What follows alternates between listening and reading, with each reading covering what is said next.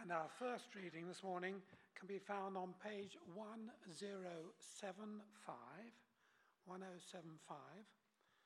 the letter to the Romans, chapter 12, and we begin to read at verse 3. Romans 12, verse 3.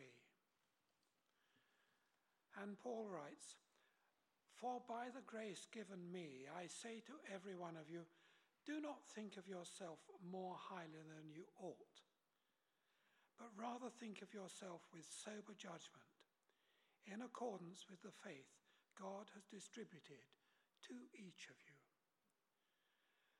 For just as each of us has one body with many members, and these members do not have the same function, so in Christ we, though many, form one body, and each member belongs to all the others. We have different gifts according to the grace given to each of us. If your gift is prophesying, then prophesy in accordance with your faith. If it is serving, then serve. If it is teaching, then teach. If it is to encourage, then give encouragement. If it is giving, then give generously. If it is to lead, do it diligently. If it is to show mercy, do it cheerfully. Love must be sincere. Hate what is evil, cling to what is good. Be devoted to one another in love. Honor one another above yourselves. Never be lacking in zeal, but keep your spiritual fervor serving the Lord. Be joyful in hope, patient in affliction, faithful in prayer. Share with the Lord's people who are in need. Practice hospitality." And this is the word of the Lord. Thanks be to God. Now, if you are able, please stand for the gospel reading, which can be found on page 1023, John chapter 15, beginning at verse 12. 1023, John 15, 12. Jesus said, "My command is this: love each other as I have loved you. Greater love has no one than this, to lay down one's life for one's friends." This is the gospel of the Lord. Praise to you. Father, thank you for trusting us to be your body here on earth. As we look at today's reading, show each one of us our part in this body, to the glory of your name and the growth of your kingdom. Amen. Please be seated.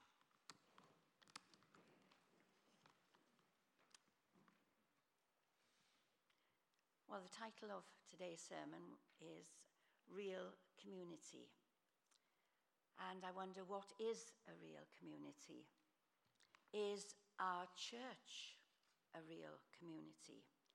And these are the questions we are going to be thinking about today.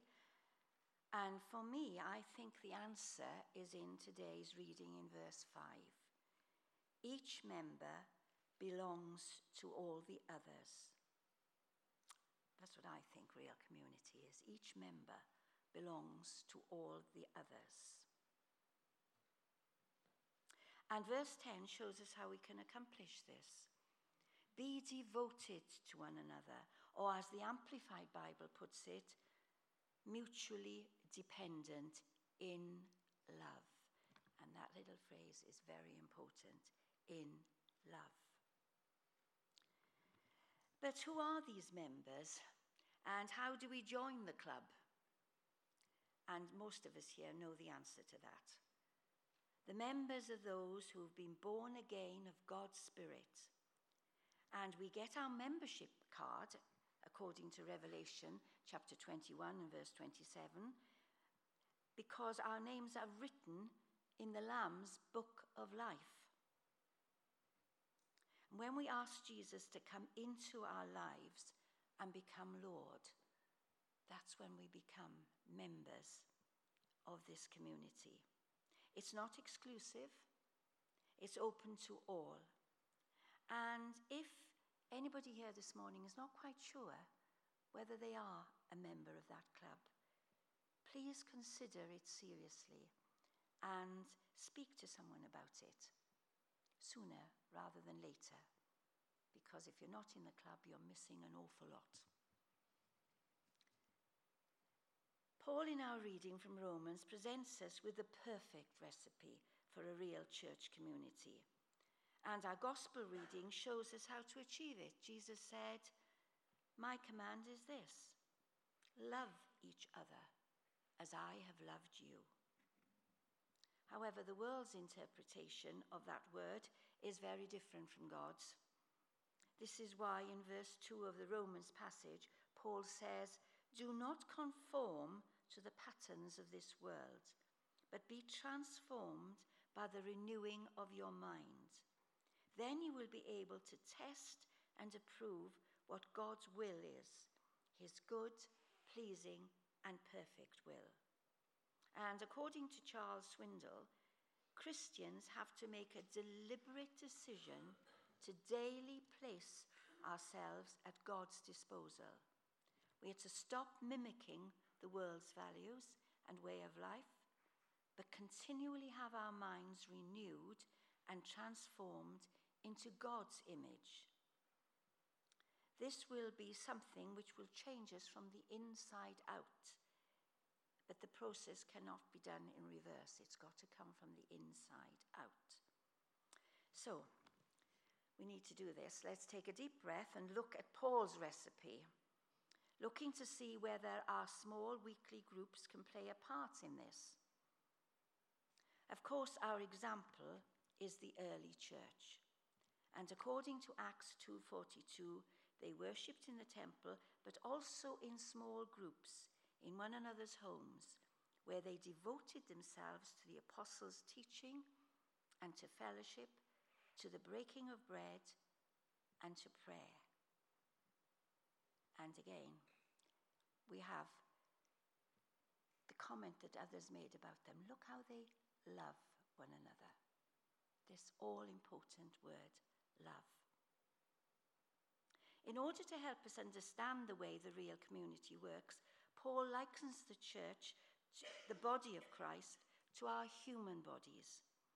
Our body is made up of so many parts, but if it is to function properly, all of these parts need to be working together, even though they all have a very unique part to play.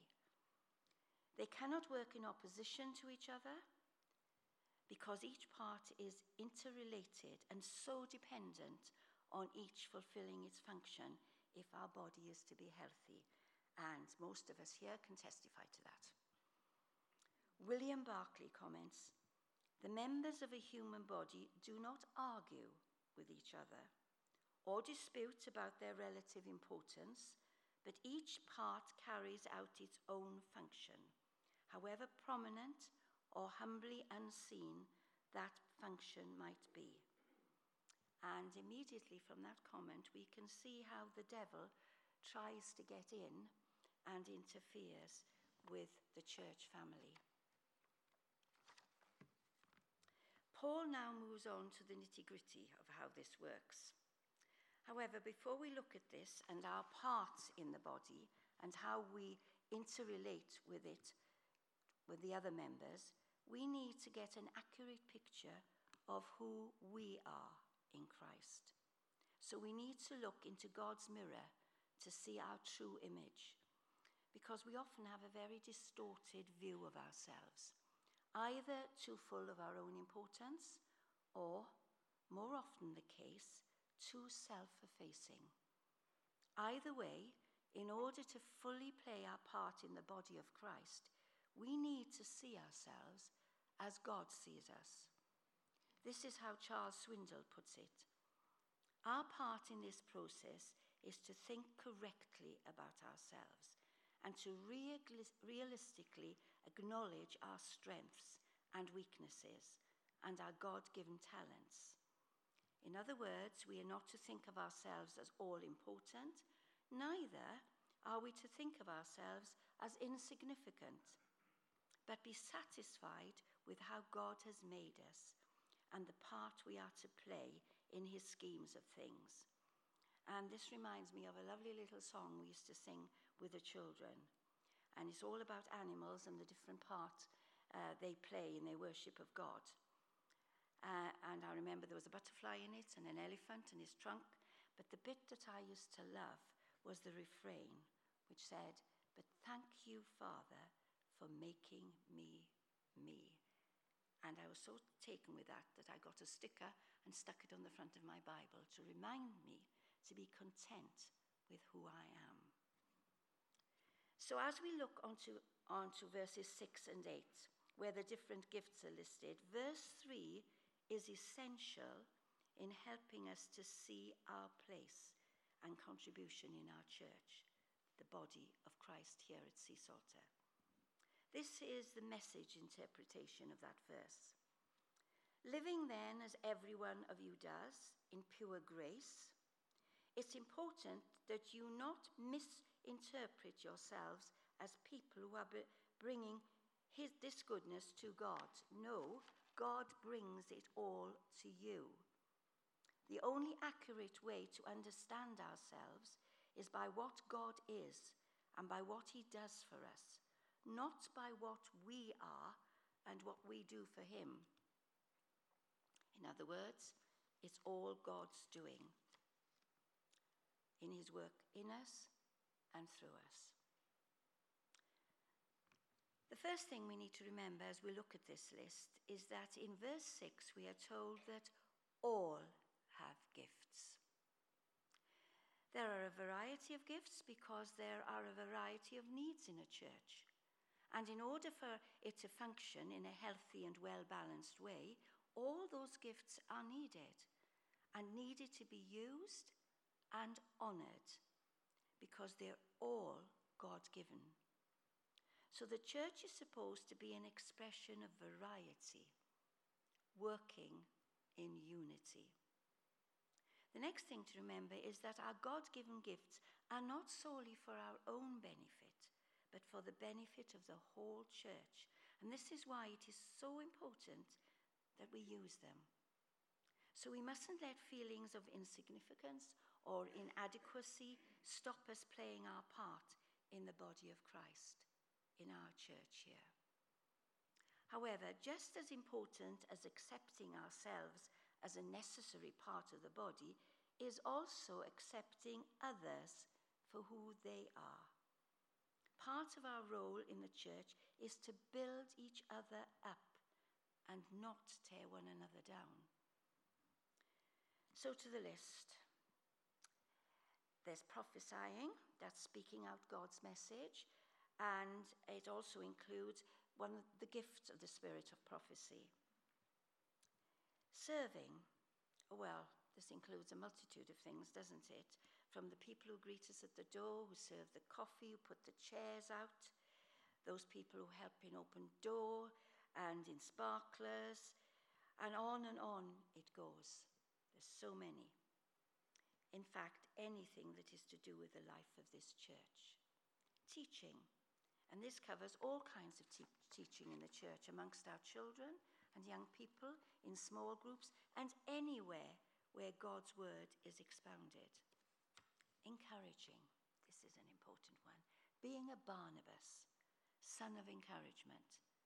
It's so important to build one another up and make one another feel valued and an important part of our church. Giving, and this doesn't solely mean financially, but of ourselves and our time. One that you might have expected to be at the top of the list isn't: leading. Paul always saw his leadership role as one of responsibility, a privilege, and hard work, not lording it over others, but caring for them. And lastly, showing mercy, or as one translation has it, showing kindness to others. And the word used in this passage to describe how we should use these gifts are generously, not grudgingly, sincerely, cheerfully, and eagerly.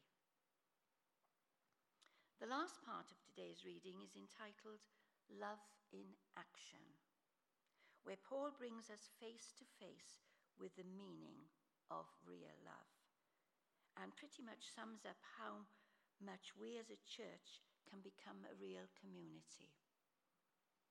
The point Paul is making in verses 9 to 15 is that real love is genuine, and it's got to start there. It's got to be genuine and sacrificial in its involvement in the lives of others.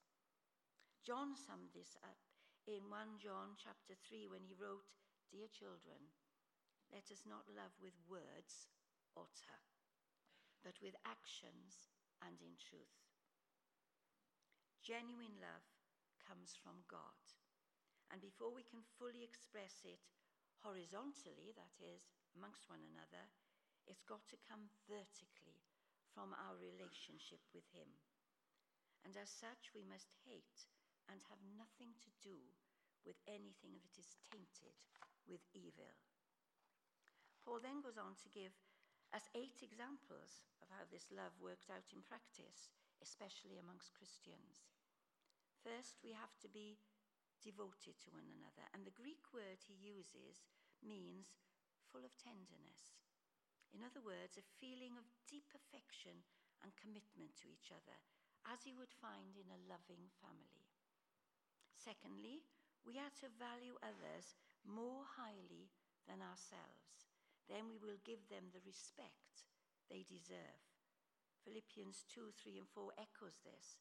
Do nothing out of selfish ambition or vain conceit. Rather, in humility, value others above yourselves, not looking to your own interests, but each of you to the interests of the others. Next, there should be no room for indifference in our involvement in the church. Also, because of God's renewing and ongoing work in our lives, we can rejoice together as we see this happening in one another. The next point that Paul makes is that real love never gives up, however difficult things are and however difficult people can be. Christian love keeps on building bridges and breaking down walls. As we get older, there will be things in the church that we can no longer do, but we can always pray and support the other members in our church who are doing the things that we can no longer do. Generosity is another hallmark of love in action. Being prepared to meet the need of a church family member. And lastly, hospitality. The Greek word for this means affection for strangers. So it doesn't only mean inviting people into our homes, but even more importantly, into our lives. And this might be a little more challenging and scary. And lastly, I think that verse 15 should be included here. Rejoice with those who rejoice, and mourn or weep with those who mourn. Wow, what a list. Not one of us can accomplish this in our own strength or out of our own love. This is God's love in action, working through us. But we have to play our part. We can't just rely on God. We have to play our part. In verse 11, we are told that these gifts need to be worked at. And in the words of the Good News Bible, work hard and don't be lazy. No mincing the words there. As we serve others in the church, we are also serving God. And as we are devoted to our Christian family, so we are being devoted to God, just as God is entirely devoted to us. This is all in response to what Jesus has done for us and for the hope that we have in him. William Barclay maintains that there can never be a hopeless Christian, and that's in every meaning of the word. And here are some other encouraging words that we find from Paul and elsewhere in his letters. God's grace is always sufficient in all things. Strength is made perfect in weakness, and I can do all things through Christ who strengthens me, even things we think, I could never do that. If God wants us to do it, we can do it in his strength. No task in the church is too much for any Christian, because God has given us the talents with which to do them. In a large church, especially when one has 4 congregations like we have, it's not easy to be a real community. And I think this is where smaller weekly groups are so important.